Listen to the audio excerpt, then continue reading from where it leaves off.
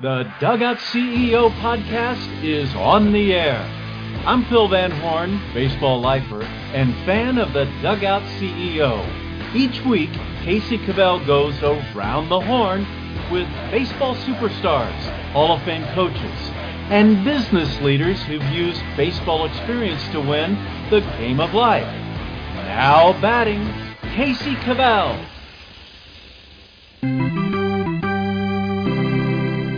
Nation, welcome to the Dugout CEO podcast. Feels like opening day over here. Jeff JJ Johnson, a really good friend, amazing father, husband, friend, lover of baseball, skier, people motivator, trusted media exec, and Emmy winner. Jeff, welcome to the Dugout CEO podcast. Hey, Casey, how are you, my friend? It's so good to see your face. Likewise, and we go way back, and it's good to connect again. 100%. Looking forward to this. Yeah. So I remember the first time we ever met, it was 2012. I remember you brought your son into our baseball academy, and I threw him batting practice, and I was scared to death because I'm like, I need 3 helmets and a face shield because that boy could hit the ball. You know what, Casey, thank you so much. And let me tell you, he has been an absolute joy from that time. He was 12. In 2012, he was about, 13, maybe 12, 13 years old. And from that point on, Atlanta was one of the greatest experiences for us when we moved down there. And then getting into the baseball scene down there and your facility, your guys, the things that you guys are doing over there helped him so much. So, we love you and we love what you guys have done. And he's been continuing in the baseball thing for a long time. I love it. Yeah, I know he ended up playing professional baseball and doing a whole lot of good. He's still on the game now, and maybe we can talk about that a little bit later. But, Jeff, tell me about your baseball background. Casey, my baseball background is one that is kind of varied. As a player, I was decent. It wasn't over the top. I was more of a footballer. And what happened was, Little League, when I was playing in Charlotte, because I'm from Charlotte, we were playing Little League, and I liked it. I loved the hitting. But when somebody got up there and started throwing that heat, I was like, hey, wait a minute. And I couldn't hit them back if they hit me with the ball or anything. It was a little weird. But I come from a baseball family. My father was an incredible athlete back in the days. And he was the kind of guy that was, football, basketball, baseball, loved baseball. He was courted by the Negro Leagues during that time, a lot of barnstorming teams, colleges, black colleges during that time. But he never got to play in college because he couldn't go to college because his parents couldn't afford to let him go. Wow. And he never got that opportunity to play football or baseball, but he played baseball on a lot of semi-pro teams. And back in the day, they were called semi-pro teams. But so my love of baseball stems from a long, I think, road of family games and just being around these wonderful guys. Really got back into baseball when Will came along. And always had loved to, Braves my team, I always kept up with it. But when Will got back in, when my family got back in, my son got into it, I really blew up then. Got involved with his teams, his development, got into marketing and promotion and events and finding out about tournaments. I just sucked it up. It was a sponge to me. It was a very unique experience. So that's kind of where my baseball experience is from the playing side and that side and some other things that are going on. But I also did a lot of stuff in the media with baseball because I worked for Peachtree TV, Turner. I used to do a lot of things with Braves on air, out in the community and things like that. So, baseball's been a really big part. And there's other things that I can talk about, but I'd go on too long. So you grew up a Braves fan, is that right? 100%. All right. So who was your favorite player that you looked up to growing up? I have a number of them. Let's start with the Braves. Hank Aaron. I mean, it was just it. And I was trying to think of why I liked him so much. And I think it's because of, one, incredible baseball player, can play the game like crazy.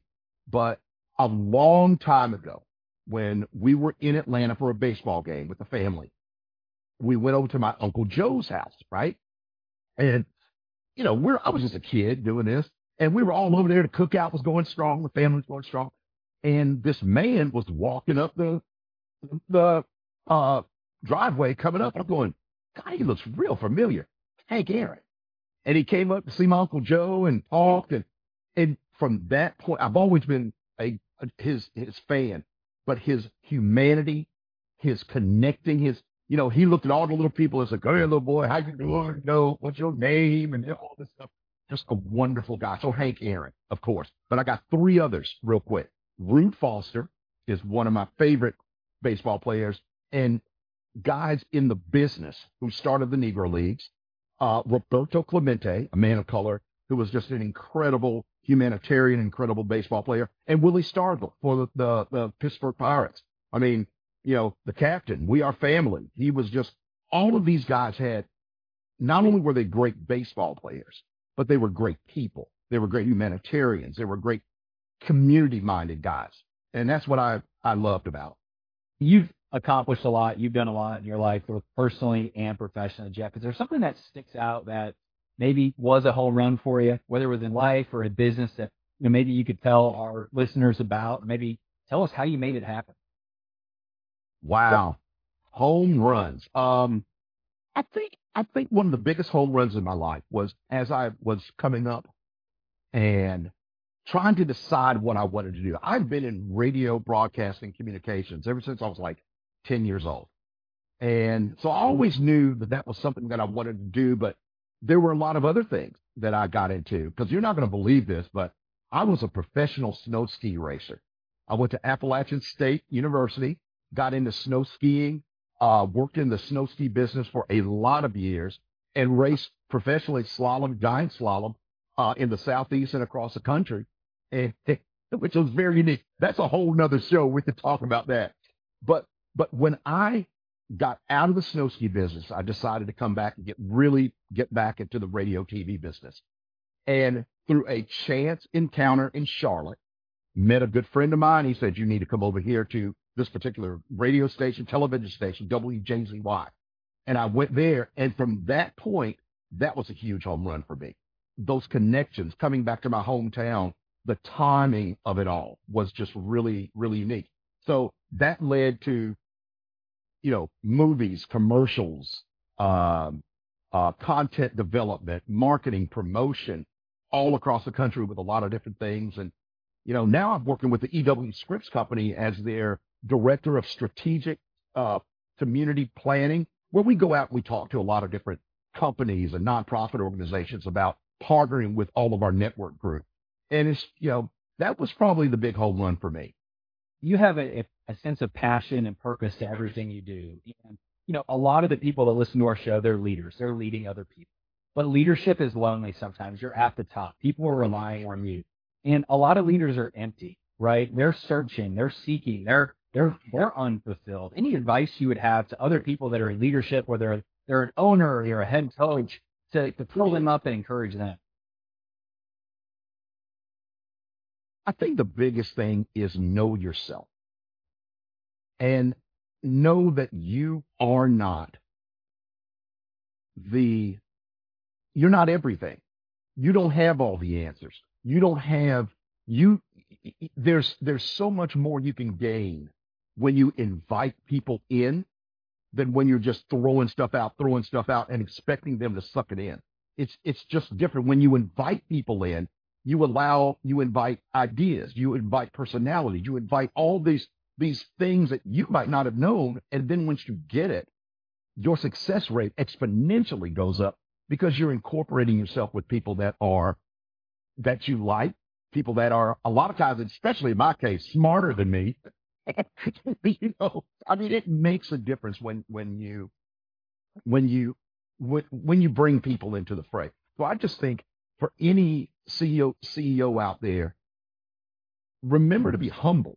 Remember to listen and not think you're all that. Because to be very honest, you wouldn't be anything if it wasn't for other people. I just totally believe that. I love that. Now, I don't know if this is baseball guys or just guys in general, but we do think sometimes we're all that. Or we're sometimes, in my back in the day. I was scared to tell other people I wasn't. I was too scared. Do you see that in men or leaders or coaches that, either one, we're not humble and we think we all got it figured out, or two, I know I don't, but I'm scared to even talk about it because I'm supposed to have it all together. I'm the head coach. I'm the CEO. What does that look like? It's interesting you said that because I do see that more in men. Men have always been conditioned to be strong, to be the people that can hold it all together. And I had an experience. Here we go with all these different experiences that helped me to learn things. But my wife and I lost a child before we had Will. And I always thought that I would be the strongest one. We'll get through this. And I mean, even right now, I'm getting chills from it because it was the most devastating thing I've ever had to experience in my life. And it made me realize that as strong as you can be, as tough as you think you can be humbled and brought to your knees just like that. And that was one of those experiences. I thought I could handle it. It took a long time to come to grips with it, to help to figure out where I was in the process and to let my emotions be what they were. So many times I see in men, we tend to hide our emotions because we don't want to appear weak. I'm a major believer that in our weakness is our strength. And that's through my faith and different things like that. And I get stronger. I mean, I just feel better when I know that I'm being truthful with myself and with people around me and being honest. So yeah, I see that a lot in men. Everybody has it. Don't get me wrong, but men, we need to loosen up. These small guys, they put on that uniform and we all think, I think I'm 6 foot tall. I'm actually 5'9", right? But I'm just big. Uniform and, when I'm leading a meeting, I got puff out my chest a little bit. And I've had to really realize I'm not the smartest man in the room. For years, no, I was. And I ended up, being humbled as a result and have learned from that. And I think you were talking about that storm that you went through. And I heard this the other day, we're either in a storm right now, we're either leaving a storm or we're about to jump into one. And I think whether it's your faith or it's your foundation or the people that you surround yourself with, like life is a series of storms and obstacles and challenges. But like you said, be humble, know yourself, know you don't got it all figured out. And it's okay not to be okay. I think that's really powerful. It is okay not to be okay. And it's okay to seek help. My dad is so cool. My dad's 85 years old. And one of the things that this hardworking man always taught me, because and especially I remember when I was married and I got my house, I'm not a handyman. Okay. And when Dad was, when we were little and we were fixing things and, sawing and doing things, he'd say, okay, you need to saw this. I'd saw it. It would be off just about every time because I wasn't taking my time. You know what I mean? And he would always say, son, if you want to get it done right, you need to seek professional help. And it took me a while to kind of realize because I was always relying on myself. But what he meant was seek somebody who's done it before, who has a different outlook on it than you. Because, hey, come on, you don't want to buy a table built by Jeff Johnson. I can tell you that right now. So if I can build that same table that I got in my mind with somebody who actually knows how to do it, you're going to have a quality problem. And that's kind of the way I like to look at that part of it. Well, why do people like to take the shortcut or pay somebody to build a table that's never built a table, and then all of a sudden one of the leg falls off, and then all of a sudden, you got a whole big problem? Like whether it's a business owner or a coach, you can coach it. It's like you're a head coach of a major league team or a college program or a CEO. Like I wonder how many of those people have people that are speaking truth into their life. Because one, if they're at the top of an organization, it's hard for people to be real and honest with you. Like why is that? One, people don't seek out those experts sometimes. They go on their own. Why is that? That is interesting. I mean, when a person rises to that particular level of success, they do have a certain aura about them. They are perceived as being the smartest, the best, being able to get to those particular places. And a lot of time that breeds a lot of, insecurity in that person who then comes along and then he's trying to compensate for that insecurity of being found out that I'm not all that. That sometimes leads to problem. But I tell you, the most successful people that I have known that have been at those levels, again, comes from the guys that are just, let's talk about this. I don't know all about this. You're the expert. You're the expert, and that's why I hired you. You are the best hitting coach in the world. That's why I hired you. I'm not the best hitting coach, but I can recognize talent, and you got talent. That's where I feel the leadership really comes from, is for you as a leader to recognize your level of where you are in this whole thing. You are the guy, the buck stopped with you. So if the buck's going to stop with me, everybody around me is going to be better than me. I love that. Everybody. And I think I had this challenge early on in my life where I would surround myself with people that I knew I was a couple steps ahead of in life, because it almost made me feel better about myself, if that makes any sense. It was like this thing in me, because I didn't have confidence in who I was as a person, that I didn't want to surround myself with somebody that might have been better than me, might have been smarter than me, because I was scared. And yes, it took me years to figure that one out. And that's some deep stuff. And Casey, fear is a big motivator. It can either be a big motivator for good or bad. So I always challenge people to find that part of fear. Never be afraid of it, but don't let it take you into a place that you don't need to be. Don't let it take you to somewhere that becomes a negative type of energy that you get. I hope that they can allow that. I don't even know if I want to call it fear, but apprehension maybe. Don't be afraid of it. Try to understand it and go, okay, now how do I get above this? How can I move above this and do better and feel better about myself and the things that we're trying to do without this fear? And I feel like a lot of times once you get that in your mind, you go, what was I scared of in the first place? This is great. Things work out really well for that. I love it. And you said it earlier about listening, being able to listen. Yeah. My previous business partners, he would sit in a meeting for an hour. The last 5 minutes. Yes. But when he talked, we listened. And I know exactly what you're talking about. I'd sit there and talk for 47 minutes. Well, they tuned me out after the first 7, right? And I'm just flapping my lip, trying to pretend I'm important. And he would have this very specific thing to say, and it just made a really good point. And I was listening this morning about, they called it, I'm trying to think of the name. Is it word salad, where you just talk, but you're not really... Yeah, a word salad. You just blab it. But salad doesn't have any actual, value. There's no nutritional value in it.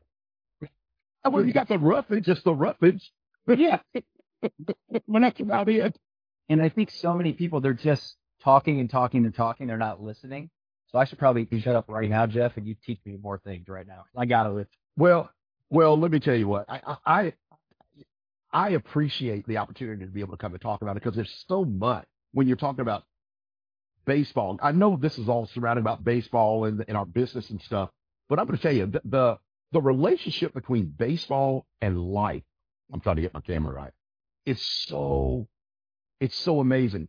And having lived living kind of vicariously through Will, seeing what he had to go through to go through this, go through high school, to get involved in elite level baseball, the trials, the tribulations, the successes, the failures, and there's a ton of failures. And then just to keep on trucking until you get into the pros, and now doing what he does with the Dodgers. I've learned so much of what persistence and tenacity and that relationship between baseball and life really is. And it's one of the best. So anybody that's in baseball right now, you are in a really unique industry, and one that I think correlates very well to what life is all about. Sometimes you hit it, sometimes you strike out. Yeah. Let's talk about that a little bit. If I ask myself this question, I'd have to ponder it and think for a long while, and then I come up with a list of 97 different things of swing and misses, right? There's no mulligan. There's no mulligans in baseball, right? But there's anything that you look back on, whether you're 27 or 37 or whatever, you're like, you know what? That was a swing and a miss. I wish I would have been able to do that differently. We all learn from our things, right? But anything that kind of comes up that's a good learning lesson for our audience? Yes. This goes back to when I was going into high school. My mom and dad got a divorce. And again, another devastating time in life. Definitely a swing and a miss for I think for me, for sure, my brother. We've come around as a family, even though they divorced my mom and dad, but my mom and dad were always there. My brother and I were very lucky because they were still both there, always around. But I tell you, it was a different type thing. I always felt detached to an extent. Still happy, go lucky, but there was always that thing. So I think in my life, the biggest swing and miss I had was just that element of feeling detached, even though there was much love and everything from that divorce. The hit, the swing, and the knock it out of the park was when I married my wife, because it made me realize that love was always going to be there when you find that right person. And that experience of going through that divorce with my family made me realize I'm never going through that. I always tell my wife right now, we get in a little argument. If you leave me, I don't know where I'm going, because I got to go with you. I don't have anywhere else to go. Where am I going? We joke about that, but it's been the best thing. My marriage has been the best thing that ever happened. So that was my swing, and I missed one, and that was not necessarily my fault, but it affected me. But when I had an opportunity to act upon it and do it the right way, I hit a home run. I love that. What were you married? How many years? 30. Ooh, 30 years. 30 years. Yeah, 30. It's 30 years. It's 30 years. And if she's anywhere around in this house right now, she'll hear it go, we were married. We're married 31. Trying to figure it out. It's been a while, bro. I got married 2 months after the Cubs won the World Series because I remember. One, I've already seen it all. I mean, my life's nearly complete. I might as well get married now. The Cubbies have won it all. But also now I know what year I got married, right? I'll never forget that. You never forget that. You're exactly right. Now, what would you say your wife would say your best attribute is as a husband? What do you think that is? What would she say? We joke around a lot, and she says probably my best attribute is that I can lift things, very heavy things. You know what I mean? I can just take a bunch of stuff and move it wherever it needs to go. So I'm strong like that. I hope she would say, and I think she does, that I'm a caring man who loves his family, and my major attribute, I think, is connecting with people and being a genuine person wherever we go. Yeah, that's it. Just being me. And thank God she loves me. Yeah. Yeah, we're better for him for sure. That's all. Much better. I am much better because of her. Well, where are you spending your time today, and what do you got going on today? One of the big things that I do, just real quick, with the EW Scripts thing and the media stuff, we have 9 networks that I do a lot of work for: Bounce, Court TV, Ion, all these different folks. So I'm very busy with the duties that I have within that. But one of the other things that I'm starting to realize is that life, to me, is very cyclical. One part of life, you work hard to get up to this level of success, and then you reach it, and it's all well and good. As you move into that second part of your life, you start to think, do I want to continue to do all of that stuff that got me up here for the rest of my life? And meaning, the trials, the tribulations, and all these other things to get you to the success. And I'm just at a point now where I don't need that. The thing that I'm trying to do now is impart, is to give back whatever knowledge and things that I've been taught, that I've learned, to be very much a valued member of the society. One of my big volunteer things that I do a lot of things with right now is very into baseball in the Black community. And there is an organization out of Atlanta called Minority Baseball Prospects, which is a wonderful organization. I do a lot of stuff with them just to volunteer my time, just to say, look, what do you guys need? And, they say, well, we need this, we need that, we need this, and I do it. Marketing, promotion, event planning.